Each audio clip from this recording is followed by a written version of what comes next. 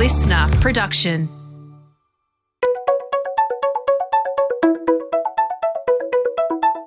Hi, this is Paul McIntyre. Welcome to the MI3 Audio Edition. I've been a business journalist for 25 years covering the marketing, media, agency and tech sectors. In this series, we talk to industry leaders about the global and local developments that you need to be across this week. This audio edition is created in conjunction with partners as part of our Market Voice series. Well, isn't everybody at least talking about organisational and brand purpose, environmental and social governance, corporate social responsibility, and the rest? Just about everybody is also thinking about how they do this stuff and do it authentically. And at what point do they start telling the public that they might be doing some good stuff in these areas? There's no consensus on this at all at present. Some say purpose is fundamentally horseshit. We might have heard that a bit from a virtual marketing professor. Others say walk the change before you talk the change. But there's another school of thought borne out in a new research study that argues for a purpose continuum. What the hell does that mean? Well, many believe a company must reach an advanced stage in living its purpose before it makes it central to marketing and communications. Think the usual suspects of Ben & Jerry's and Patagonia. But this new research project we'll get to shortly around consumer expectations on this front is really getting the attention of some brands and marketers as we speak. In a nutshell, it suggests that companies can and should take the public with them on their purpose journey, not at the end. And perhaps a little surprisingly, while consumers are attuned to the possibilities of purpose washing and outright spin, there is less tolerance for companies they deem to be born purposeful, but somehow mess up. Again, Patagonia and Australia's Thank You are two which come to mind. Thank You has hit that headwind, which we'll get to a little bit later. Conversely, though, companies that are starting out or are still on a trajectory to purpose have a lot more leeway from consumers to make mistakes, even when they might be going public with their ambitions. Indeed, if the research is right, people want to know and want transparency for where a brand or organisation is at on their journey. The dairy industry is a classic case in point. It's facing all manner of environmental, health, animal management and climate crisis challenges, which it is yet to fully solve. But collectively, the industry has been publicly communicating its plans, technologies and innovation to address these tension points before it actually gets there. In contrast, ME Bank, which is about to be part of the next real challenger to the Big Four under its new owner, Bank of Queensland, has been driving a purpose agenda for at least 5 or 6 years to help Australians get access to the housing market with low cost, low rate, very simple lending products. So we're going to hear a couple of fascinating case studies and we'll discuss this new consumer research commissioned by The Guardian across the Australian, US and UK markets. With us today to talk and walk through it all is Amber Beaumont, Communications Strategy Advisor at Dairy Australia, Scott Dare, Head of Purpose and Customer Advocacy at ME Bank, and The Guardian's Commercial Director, Mason Rook. Welcome to you all. And to Mason first, I think this research you've just completed is really, really interesting. Give us a quick sense of some of the key findings in this consumer research study you've just completed, Mason. The purpose continuum is getting a lot of attention and certainly my curiosity. Welcome and give us the lowdown. Thanks, Paul, for having us. What was really interesting with this research is that what came out of it loud and clear was that purpose is actually not a buzzword, contrary to, I think, old school belief. And there is a real clear trend that purpose now actually makes great business sense. And it's actually helping businesses and brands to create competitive distance in the eyes and the minds of consumers and actually pitch those products as a preferred brand. You know, brands aren't just doing this because they're great corporate social citizens. They're doing it because it actually is delivering good business results for them as well. And one of the things that we did actually see is that when a brand actually has or is considered purposeful, it has real positive impact on every stage of the consumer funnel. So from brand awareness, favorability, purchase intent, etc. The piece that we did find interesting or was slightly more challenging through the research, however, was that there was no single unifying definition in the eyes of the consumer or minds of the consumer as to what purpose actually stood for. And so what was interesting, however, that there was 5 universal truths or universal kind of attributes that aligned a purposeful brand. And that was the brand is progressive, trustworthy, empowering, authentic, and impactful. And there's 2 in there that I think resonated really, that came through really loud and clear in the research was empowering and impactful. So empowering was arm the consumer with the information, trust them, take them on the journey, share that information and share your brand journey, and empower them to actually make that decision where they're opting in or opting out of your brand, or picking up or putting down your product on that kind of virtual shelf. And then impactful. So not just share your impact that you as a corporation or as a company is having by making these changes, but actually enable the consumer to have a greater impact, again, by opting in or opting out of your brand journey. And then after all of that, from trying to define purpose, one of the things that we found really interesting, and Paul, you mentioned it, was this idea or this concept of a purpose continuum. So brands can often start out by fulfilling, a genuine consumer need. So starting off life as being really utilitarian in nature, so serving a purpose, and then actually moving through to become more purposeful and delivering more altruistic and kind of more meaningful action. And it was that ability for the consumer to actually see where a brand, brands that were born purposeful started further up in the scale, and brands that necessarily weren't born purposeful lower down. But the brand can actually move through that continuum from serving a purpose into purposeful. And I think that's where the opportunity for marketers and brands really exists, is how do you take consumers on that journey and shift them through that continuum. Because this is the issue, right, Mason? It's quite, in some cases, in some areas, the debate and discussion is quite binary, right? It's like you should or you shouldn't. You wait till you are done before you talk, all the things we talked about earlier. But this is actually cutting right across that and challenging a lot of perhaps some perceptions of how brands go to market on this. If consumers or the people, the public, see what you're doing transparently, they're okay with it. And that's where some of the conversations, or many of the conversations, have really been interesting for us, and also for those brands and marketing managers, where they often wait for it to be perfect, and they almost go into a communication hiatus, going, no, there's going to be too much backlash because our backyard's not perfectly clean. Whereas through the research, it was abundantly clear that consumers actually wanted to be taken on that journey and to be involved and informed, and then, will make a rational and pragmatic decision as to whether that brand is something that they want to engage with. And I think that was probably one of the most interesting pieces for us, is don't go silent, share your journey, share the message, and share what your brand is doing. And consumers will again make that call as to whether that is a brand that they want to be purchasing and buying or associating with. But the risk isn't as great as what we think. And I think you've been caught, at least at what your research is showing. So you've been in market with some of these findings. That's the area that's getting a lot of attention from brand marketers, as well as this, we don't have to have it nailed down. Is that have I read that, have I heard that right?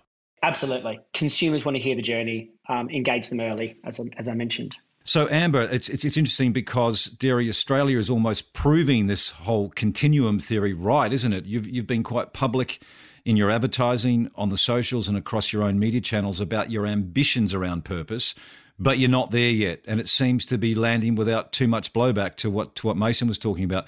Give us a quick overview of what the dairy industry's strategy around this and your communications has been, and welcome, Amber. Good to have you on.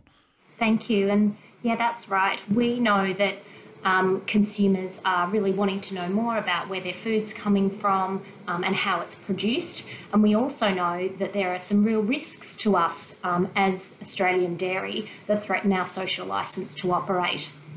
So that really spurred us on to develop a strategy to address these in a really proactive and transparent way. And using Dairy Australia, I suppose, as that trusted voice on behalf of the industry. We're lucky that close to 10 years ago, Australian Dairy established a sustainability framework.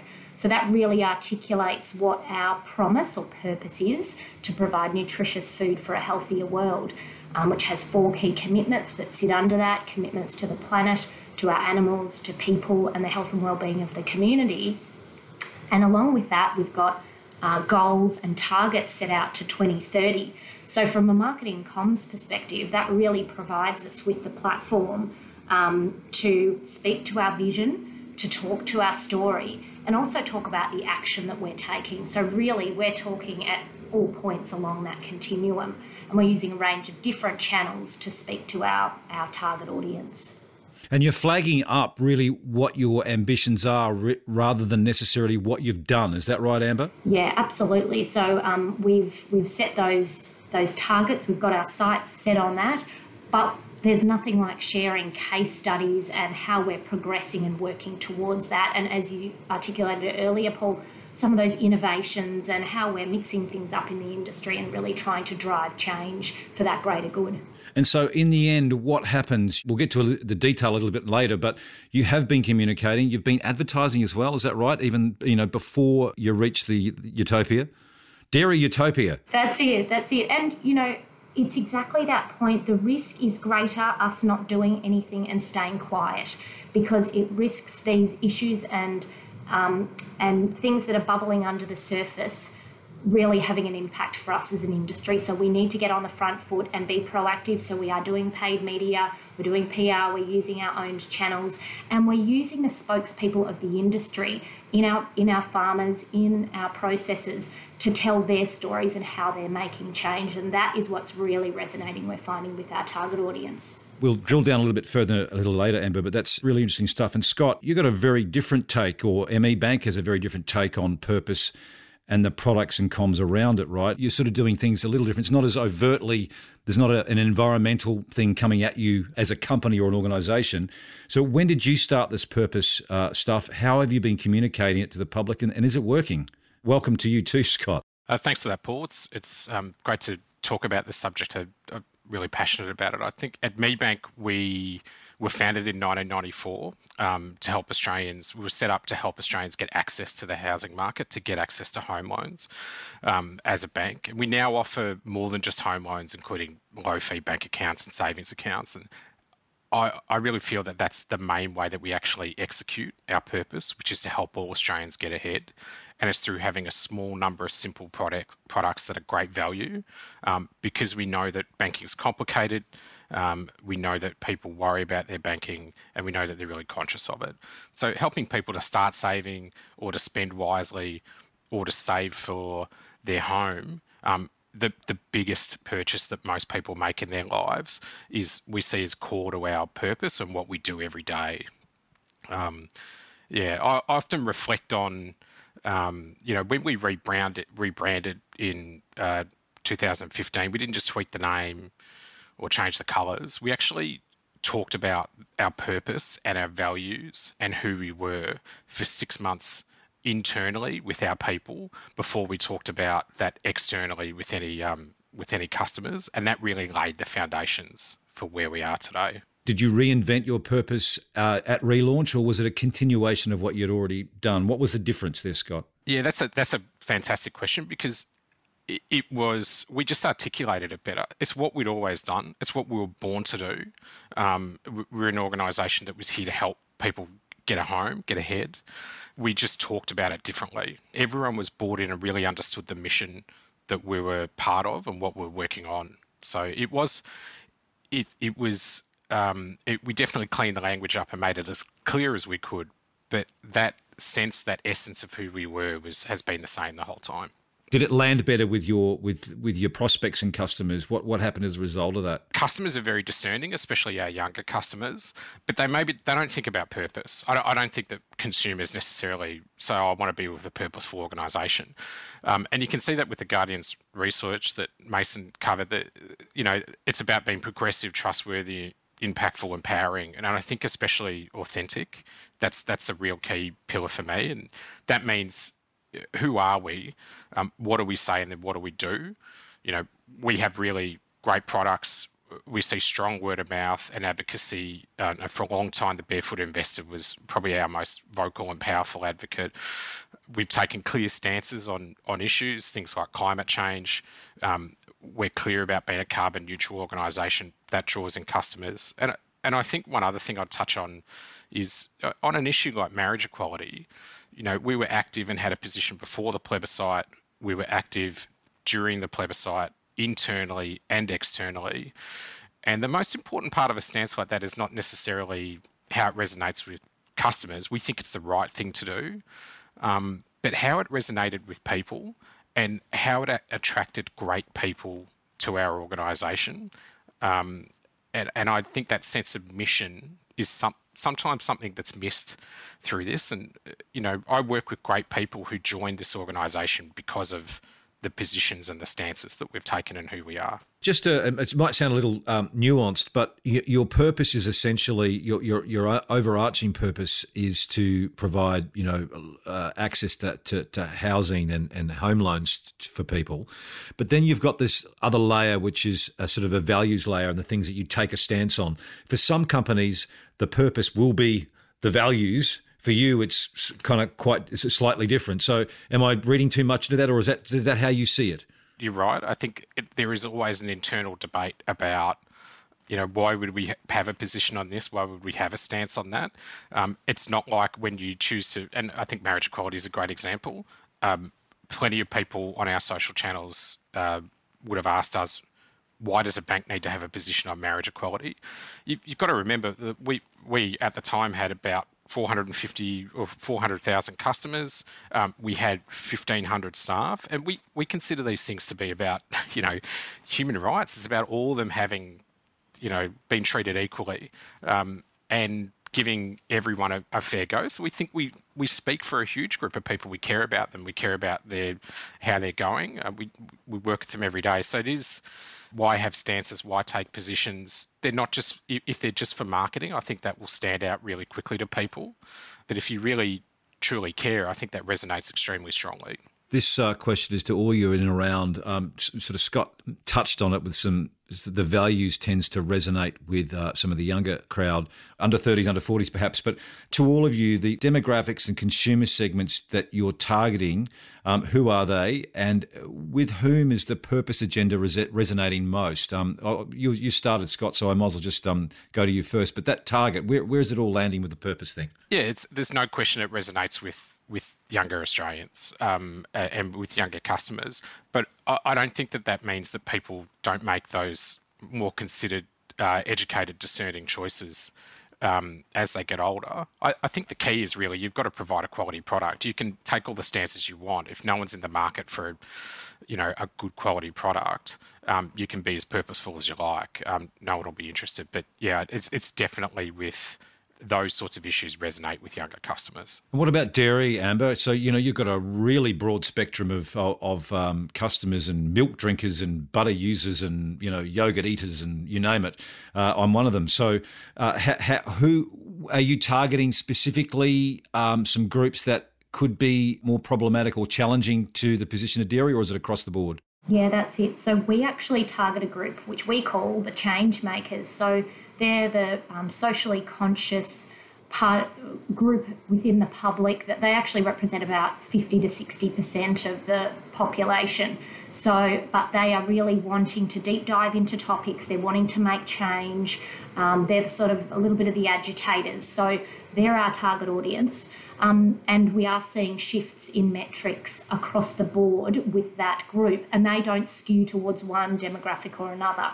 But what we did find with a recent campaign we ran with The Guardian, which was around our environmental credentials, that particularly resonated with that younger audience, the 18 to 24-year-old females, interestingly, in particular. So that's an interesting insight. What was the messaging in and around the environment from dairy? So that was really talking to our commitments and actions that we're taking around land, climate, water and waste. But it was really the land and climate creative and messaging that really engaged them. We were seeing kind of 12-minute dwell times on our articles, which was huge. But yeah, particularly engagement from that younger demographic. Yeah, interesting. And so it's hard to I guess, keep everyone happy. So what happens when you do that to that segment, and you might have some other people who are maybe more climate cynical or environmentally less empathetic? Was there anything that came across in the crosswinds on that? No, I guess we worked with our media agency, Hatched, and we developed those Helix personas to really target the relevant audiences and be in the places where they are engaging in related content or purchasing products or so on. So it was a very targeted approach and buy. And the general feedback and from a brand study that we did was really high recall of the messages, recall of the campaign, and feeling very positive a strong sense of positivity to what the industry was saying. So that all suggested that our tactics and approach there was right. Mason, there's probably two prongs for you. You've got The Guardian and what it does with its readers, and you've also got the research. And so in that sort of same question to Amber and Scott around where this purpose stuff is landing, what archetypes or people for The Guardian readership and from the research, what are you seeing? Yeah, I think it was really interesting. Amber calls them change makers. Some of where we see the greatest impact is actually less around like a demographic, but more of a mindset. And so we did actually circa 12 months ago, we did some really, again, great research on trying to understand who our consumers are. And something like 2/3 of our readers and consumers are actually self-identified as a progressive audience. And that's where we see this message really resonating the best. Now, these guys or this audience isn't necessarily, they're not a black or white audience. They understand that shades of grey. And again, armed with that information and kind of two sides of every story, they're happy to change their perception of a brand, or they're happy to change their kind of their belief. And as a news organisation, that's perfect. That's exactly what we're here to do. You know, we aren't. The Guardian isn't just aimed at a younger demographic or an older demographic.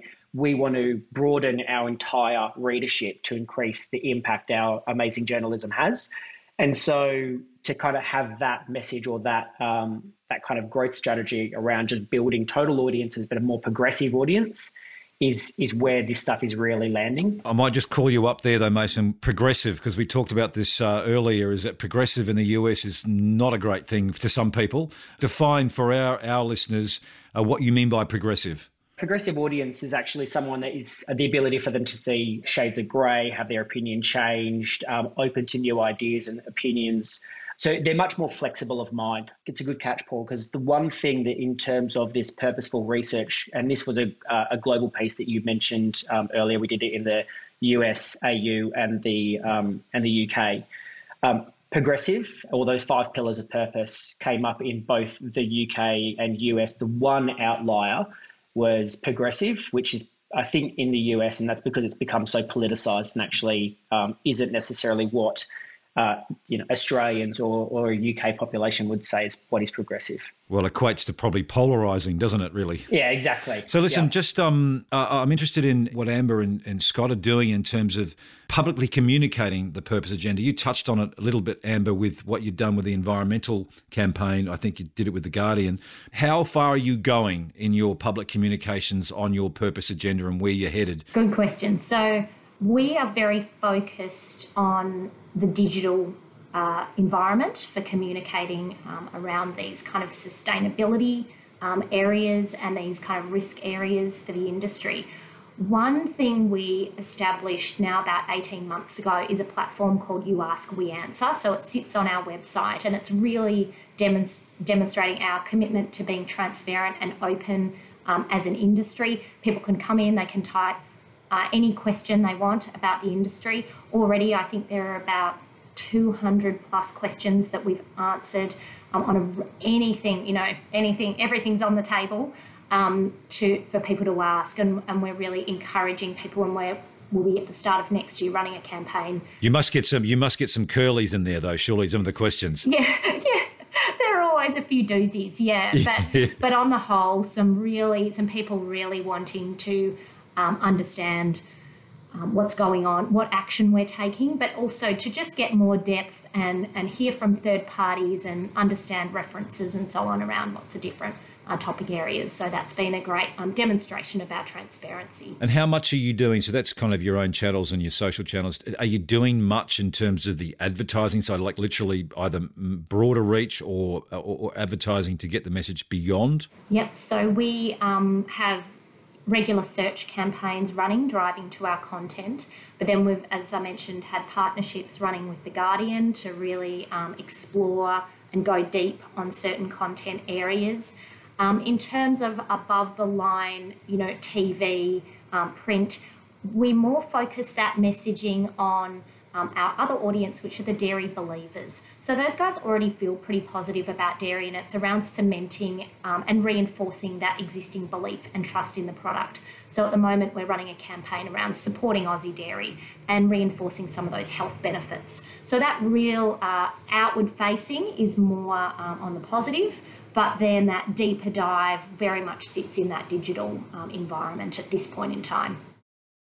Scott, for you, how hard do you push your purpose messaging in your communications across the board, paid, owned, earned, social, and things that I can't think of? I think that the key for us is not so much pushing the purpose message. We survey why our customers join us, and while we definitely see, a really high return response rates for us being an ethical or responsible organisation, people still join us primarily because we're an excellent providing excellent quality product that they need.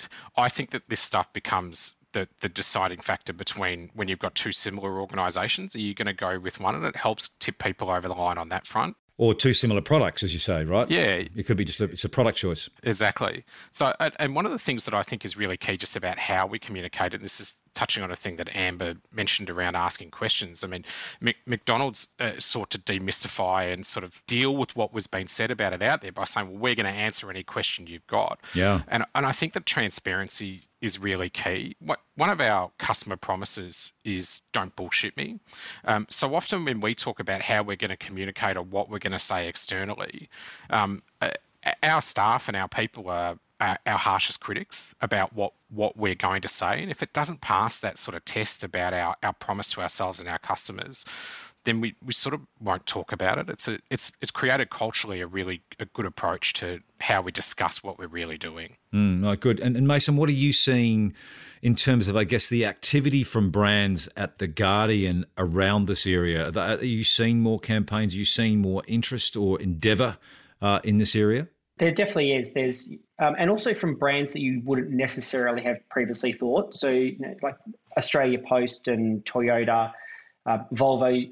I know Julie's been on the podcast before, and they're doing some amazing work in this space. But just one of the things that both Scott and Amber have kind of mentioned is this trustworthy and kind of authentic messaging. I can't kind of stress that enough in terms of what came through in the research is that consumers want that information and for it to be authentic and driven through the organisation. I think the one piece that one of the pieces of kind of research that came through is tokenistic kind of gestures are definitely out, and they'll have almost a call out culture, which is where I think brands, if they are trying to go on this purpose journey, can sometimes trip themselves up because they may have done it once or twice and then being bitten by it, and then that's where they get I'm not going to go there because things aren't perfect.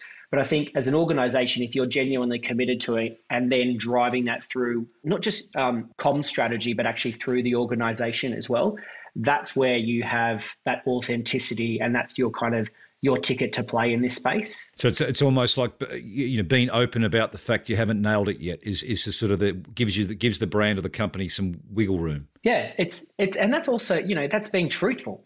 There's very few brands that are perfect, and even those brands that that were born purposeful, make mistakes. The challenge for those brands is when that is part of their DNA and they make a mistake, they're often the ones that get the largest fallout. Whereas brands that are on that journey, if they do trip up, if they make a mistake, if they two steps forward, one step back, consumers are quick to forgive and actually are really supportive of that. And again, that's kind of in the culture of The Guardian. Our solutions-based journalism is exactly that.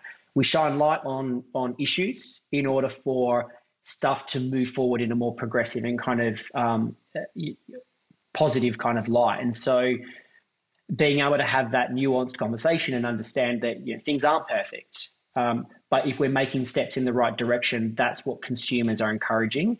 And that's why, to Scott's point,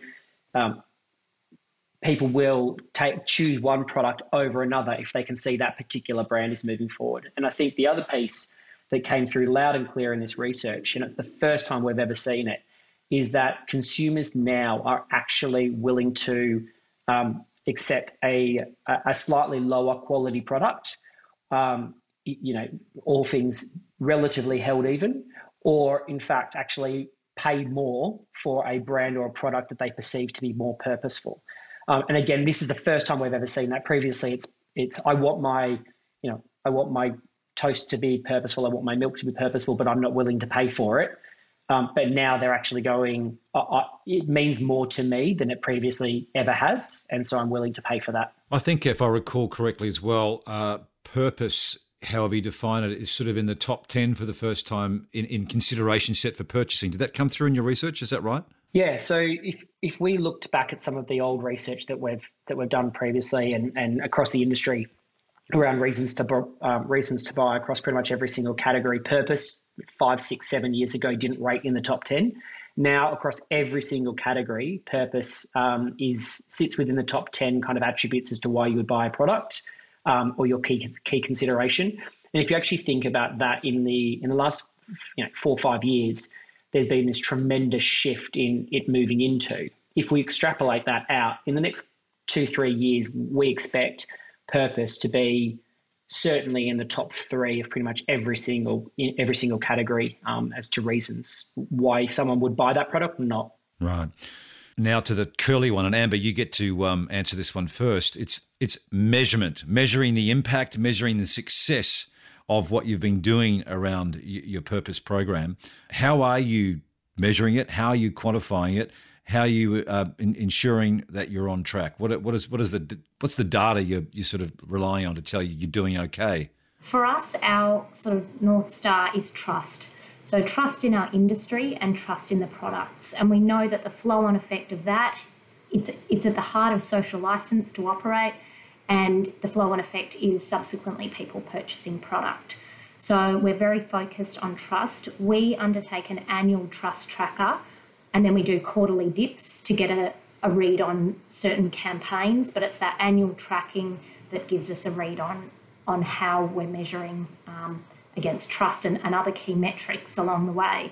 So what we've seen since we launched this strategy approximately 2 years ago is we've seen a positive shift in trust. It really peaked during COVID as people really valued the Australian food supply, but that heightened level of trust has been maintained since baseline, and we're seeing some of those perceptions around the industry caring for the environment, taking care of its animals, health and nutrition, also seeing positive shifts and an uplift.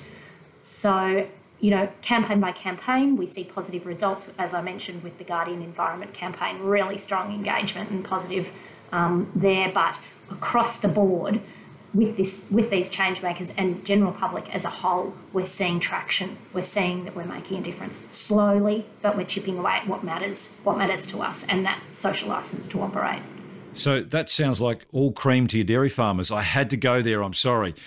Scott, how are you measuring what you're doing in and around purpose? What are the key sort of factors? I touched on it before. We are tracking the reasons why people join us, and if it's resonating, and it still is a key driver for, I would estimate up to about a quarter of our new customers are sort of saying, look, I'm joining you because of the sort of organisation you are. Obviously, there's more traditional things like NPS, but for me personally, I'm also the bank's customer advocate. So we're very close to our customer feedback, and we're very clear on what our customers are telling us or aren't telling us. We're only a small organisation, about a bit over 1,000 staff, and very flat. So we're very close to the customer response to anything. So we would know very quickly if people felt like we were a little bit too focused on sort of purpose stuff or stances or taking positions on things, or equally, if people think that our behaviour is inconsistent with our positions, they're very quick to tell us that, and we respond to it very fast. Trust is a big thing came through, Mason. I think, as I feared, we're going to run out of time. So trust on that, but also if you go from trust and touch on that really, really interesting observation that I think is out of your research around the tolerance levels towards purpose-born brands and those that are essentially dropping in, as my surfy son may say. But yes, that sort of that notion of tolerance and trust. Yeah, I think I mentioned earlier, but I think brands that were born purposeful when it forms part of their DNA and they make a mistake, consumers are they're less forgiving because I think their perception and their understanding of why you're buying that product is for those reasons. And actually, again, one of the core consideration factors as to why you buy that product over another is that brand's purpose. So, there's a couple of instances where brands haven't necessarily been or tripped themselves up in that space. And it's not because they haven't, and I don't really want to mention brand names, but it's not because they haven't actively, they haven't been purposely misleading. But when there's been a common misperception, they haven't actively stepped into that and said, hey, by the way, that is actually not the case around our particular brand or our particular product. Well, before you go there, you can't say it, but I can because I'm a bastard journo. So a really good example of that is Thank You and the not-for-profit perception, right? So if the public would perceive, and I did perceive Thank You to be a not-for-profit, and it was that kind of was a slight trip up, which, I still buy the product, but that's the sort of scenario you're talking about? Yeah. So sorry to put you in a corner, but yes, I just did. Yeah. So yes, Thank You Water is the profit side of that organisation or the Thank You brand. And obviously, Thank You then supports their charity organisation work that they do. But I think there was a misunderstanding or a misrepresentation or just consumers thought that Thank You as a brand was also not for profit, and that wasn't the case. And when consumers found out and they didn't make that connection between the charity side, there was fallout in that space. And it does get us to this next notion of purpose washing, greenwashing, whatever you want to call it. And I'd imagine, Amber, that the dairy industry could be accused by certainly some activists, if you like, of trying to maybe do a little bit of that. Does it kind of land anywhere, come on your radar, that notion of, this is a glossy exercise? Well, I guess, there'll always be critics, but we're really trying to talk to those people who want to listen, who are genuinely interested in finding out more information about the industry and focusing on giving them the information that they need, and sharing our story and trying to balance the narrative. So, we have our agenda. We want to tell people about the great things we're doing, and it's important to us as an industry because it's important that our farmers and manufacturers get recognition for the hard work that they are doing to try and make positive changes for the future. So that is important to us, but equally we want to respond to consumers and address concerns. So there's that two-way street. And of course there are always going to be people who disagree or think that, yes, we are just, trying to cover up or whatever it might be. But I guess we've got a journey that we want to go on, and that's important to us in our industry. So heaven forbid a bank could be accused of purpose washing, Scott, but in the broader context of just that whole notion of authenticity and purpose washing, is there a risk there? Is there, and what's your sense for both you and the market at large and how they manage that? Yeah, I think there absolutely is. At Me, we've got a co-branded pink debit card with the National Breast Cancer Foundation, and sometimes we get questions about the strength of that relationship and whether it's pink washing. But I think the key is we've had a long-term relationship with them. This is no fly-by-night operation, and we have a really strong linkage internally and externally through another relationship with the Mother's Day Classic that also supports the National Breast Cancer Foundation. And that resonates extremely strong with our customers, but more so with our staff that go to the Mother's Day Classic every year and absolutely love it and fundraise. I think the key is if we're not going to have tolerance for brands that are just starting out, not every organisation is a natural-born Patagonia. And if we really care about doing good, we need to support organisations that are also facing into the same sort of collective challenges that we all have. And that does mean allowing some tolerance or a bit of space for brands that are perhaps just starting out and are looking to solve the same problems we're all trying to solve. And I guess it comes back to Amber's point about actually having the plan, having the access to the information, so there's transparency and there's sort of acknowledgement that this is a journey. It's a good point. So we're in the closing stages here. So the Guardian research study, I want to get from all of you, which bit of the findings, what findings were most meaningful to where you and your organisations are at in there? What landed for you? Amber, maybe to you first. I am assuming you've read it. Yes.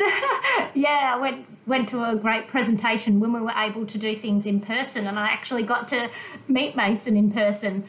I guess the research really confirmed that we are on the right track, and that we are, as Australian dairy, that we are better to be open and be transparent and share our journey and talk to different points along that continuum. So it really confirmed that for us. I guess now the question is, lots of other brands are doing it. So how do we get cut through, and how do we keep telling new and different stories that are going to engage our audience? I think that's our next challenge, about finding that way in and being heard amongst all other industries wanting to share their purpose, go on that journey, because that's becoming increasingly important. Yeah, it's a really good observation, because it can get really cluttered out there in and around that territory, right? So great points. Scott, your standout observations from that study.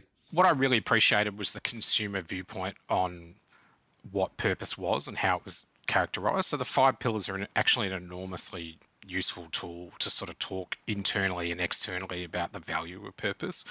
And I think the other bit, which we touched on a bit earlier, is around the perhaps patience or tolerance that some consumers have for organisations that are just getting started. And I think that's actually encouraging, because for us as marketers or communications people, or just anyone who works in an organisation, it may encourage us to think about new things we might want to try that perhaps haven't been something we've done forever, that consumers may resonate with consumers if we're just going to try something new and say that we're on a path to something. So I think that's really encouraging as well. Mason, what Amber and Scott have raised there, is that consistent across what you're seeing in the market with when you've been in there presenting this stuff? Yeah, it's exactly what I think it's what a lot of brands have been challenged with when wanting to talk about this and purpose and the journey that those brands are on. So absolutely stepping into the conversation. I think some of the stuff that both Amber and Scott mentioned is really insightful. As a brand, don't be afraid to have that conversation, and don't be afraid to step into it, because I feel sometimes what happens is it's that echo chamber, and brands don't insert themselves into that and give those people the information or inform them well enough. Brands often kind of go, oh, well, I'm going to be seen as being disingenuous in that space, where in actual fact, if you've got the research and you have the credibility and the authenticity, absolutely have a conversation with them. And, again, from a change maker, Amber mentioned, we call them progressives. Those consumers that may have a preconceived notion or a perception are 100% willing to change that when armed with that information. So I think that's the bit that I found really interesting, and every conversation that I've been having with marketers and agencies is that piece around, you're better to start the journey and start that conversation rather than waiting for it to be perfect, because it's never going to be. So get going. Well, it's very human, really, isn't it? That's the irony of that. Not many of us are perfect, including me. Outrageous. Who said that? To wind this thing up, the last question for all of you, the next 12 months, what does it look like for each of you around your purpose agenda? Amber first. For us, it's really continuing to test and learn and seeing what resonates, and leaning into those challenging conversations and topics with our audiences. We're going to explore animal care a bit more. That's something that's really contentious with consumers. Expand on that You Ask, We Answer platform, encouraging traffic, encouraging people to ask questions to demonstrate that transparency. Just continuing to have a presence and talking to that interested audience and listening and hearing insights to help inform the way we move forward. Oh, good on you, because it's brave in some ways. It could be a bit scary for some to breach some of those edgy areas, if you like. So that's the staring into the wind is a good move. Scott, for you, the next 12 months, what's key? Well, I mean, you mentioned Bank of Queensland at the top, and we'll be working on joining forces with Bank of Queensland to become a really positive force in Australian banking, a challenger to the Big Four. And we talked about people. I'm enormously encouraged by the people I've already met from Bank of Queensland since we've sort of joined forces on July 1, and I'm really looking forward to working with them. You get a really strong sense of how they see the organisation and how they see what they see the organisation can be in the future. So it's really encouraging. And I did note at the time of the acquisition, it was rather than the merger, that Bank of Queensland said they were absolutely going to keep the Me brand. So it's not going anywhere. You're still there going to do purpose at Me, Scott. Yeah. Yep. Confirmed, he says. Yes, you're right, Paul. Well, at least he hopes so. Mason, final thoughts from you. So the next 12 months, what does it look like? Yeah, well, there's two sides, obviously, for our organisation. From an editorial point of view, we want to continue to deliver that truthful, powerful journalism, because that's what our consumers and readers are coming to us on a daily basis for. We've been growing tremendously over the last couple of years, and we want to continue that huge growth. So 48% growth year on year since 2018. Sorry, I had to get the shameless plug in there. No, you're allowed. Great, thank you. But from an advertising side of our business, what I'm really excited about doing is working with these brands to start having this conversation and actually supporting them through this, and sharing their brand story and their kind of purpose story with our audience, because the audience is ripe for it. They love this. They love this stuff. To Amber's point, consumers are spending 12 minutes with brands reading about this stuff. And so that's the stuff that excites me over the next 12 months is kind of merging those two things together. Well, Amber Beaumont, Scott Dare, Mason Rook, a genuinely refreshing contribution to the debate, I think. So thanks for joining. Stay safe. Thanks very much, Paul. Thanks, everyone. Thank you. This MI3 audio edition was presented by Paul McIntyre, that's moi. Producer Nick Slater. Music by Matt Dwyer. For more episodes, go to listener.com or download the Listener app and search MI3 Audio Edition to listen for free. Listener.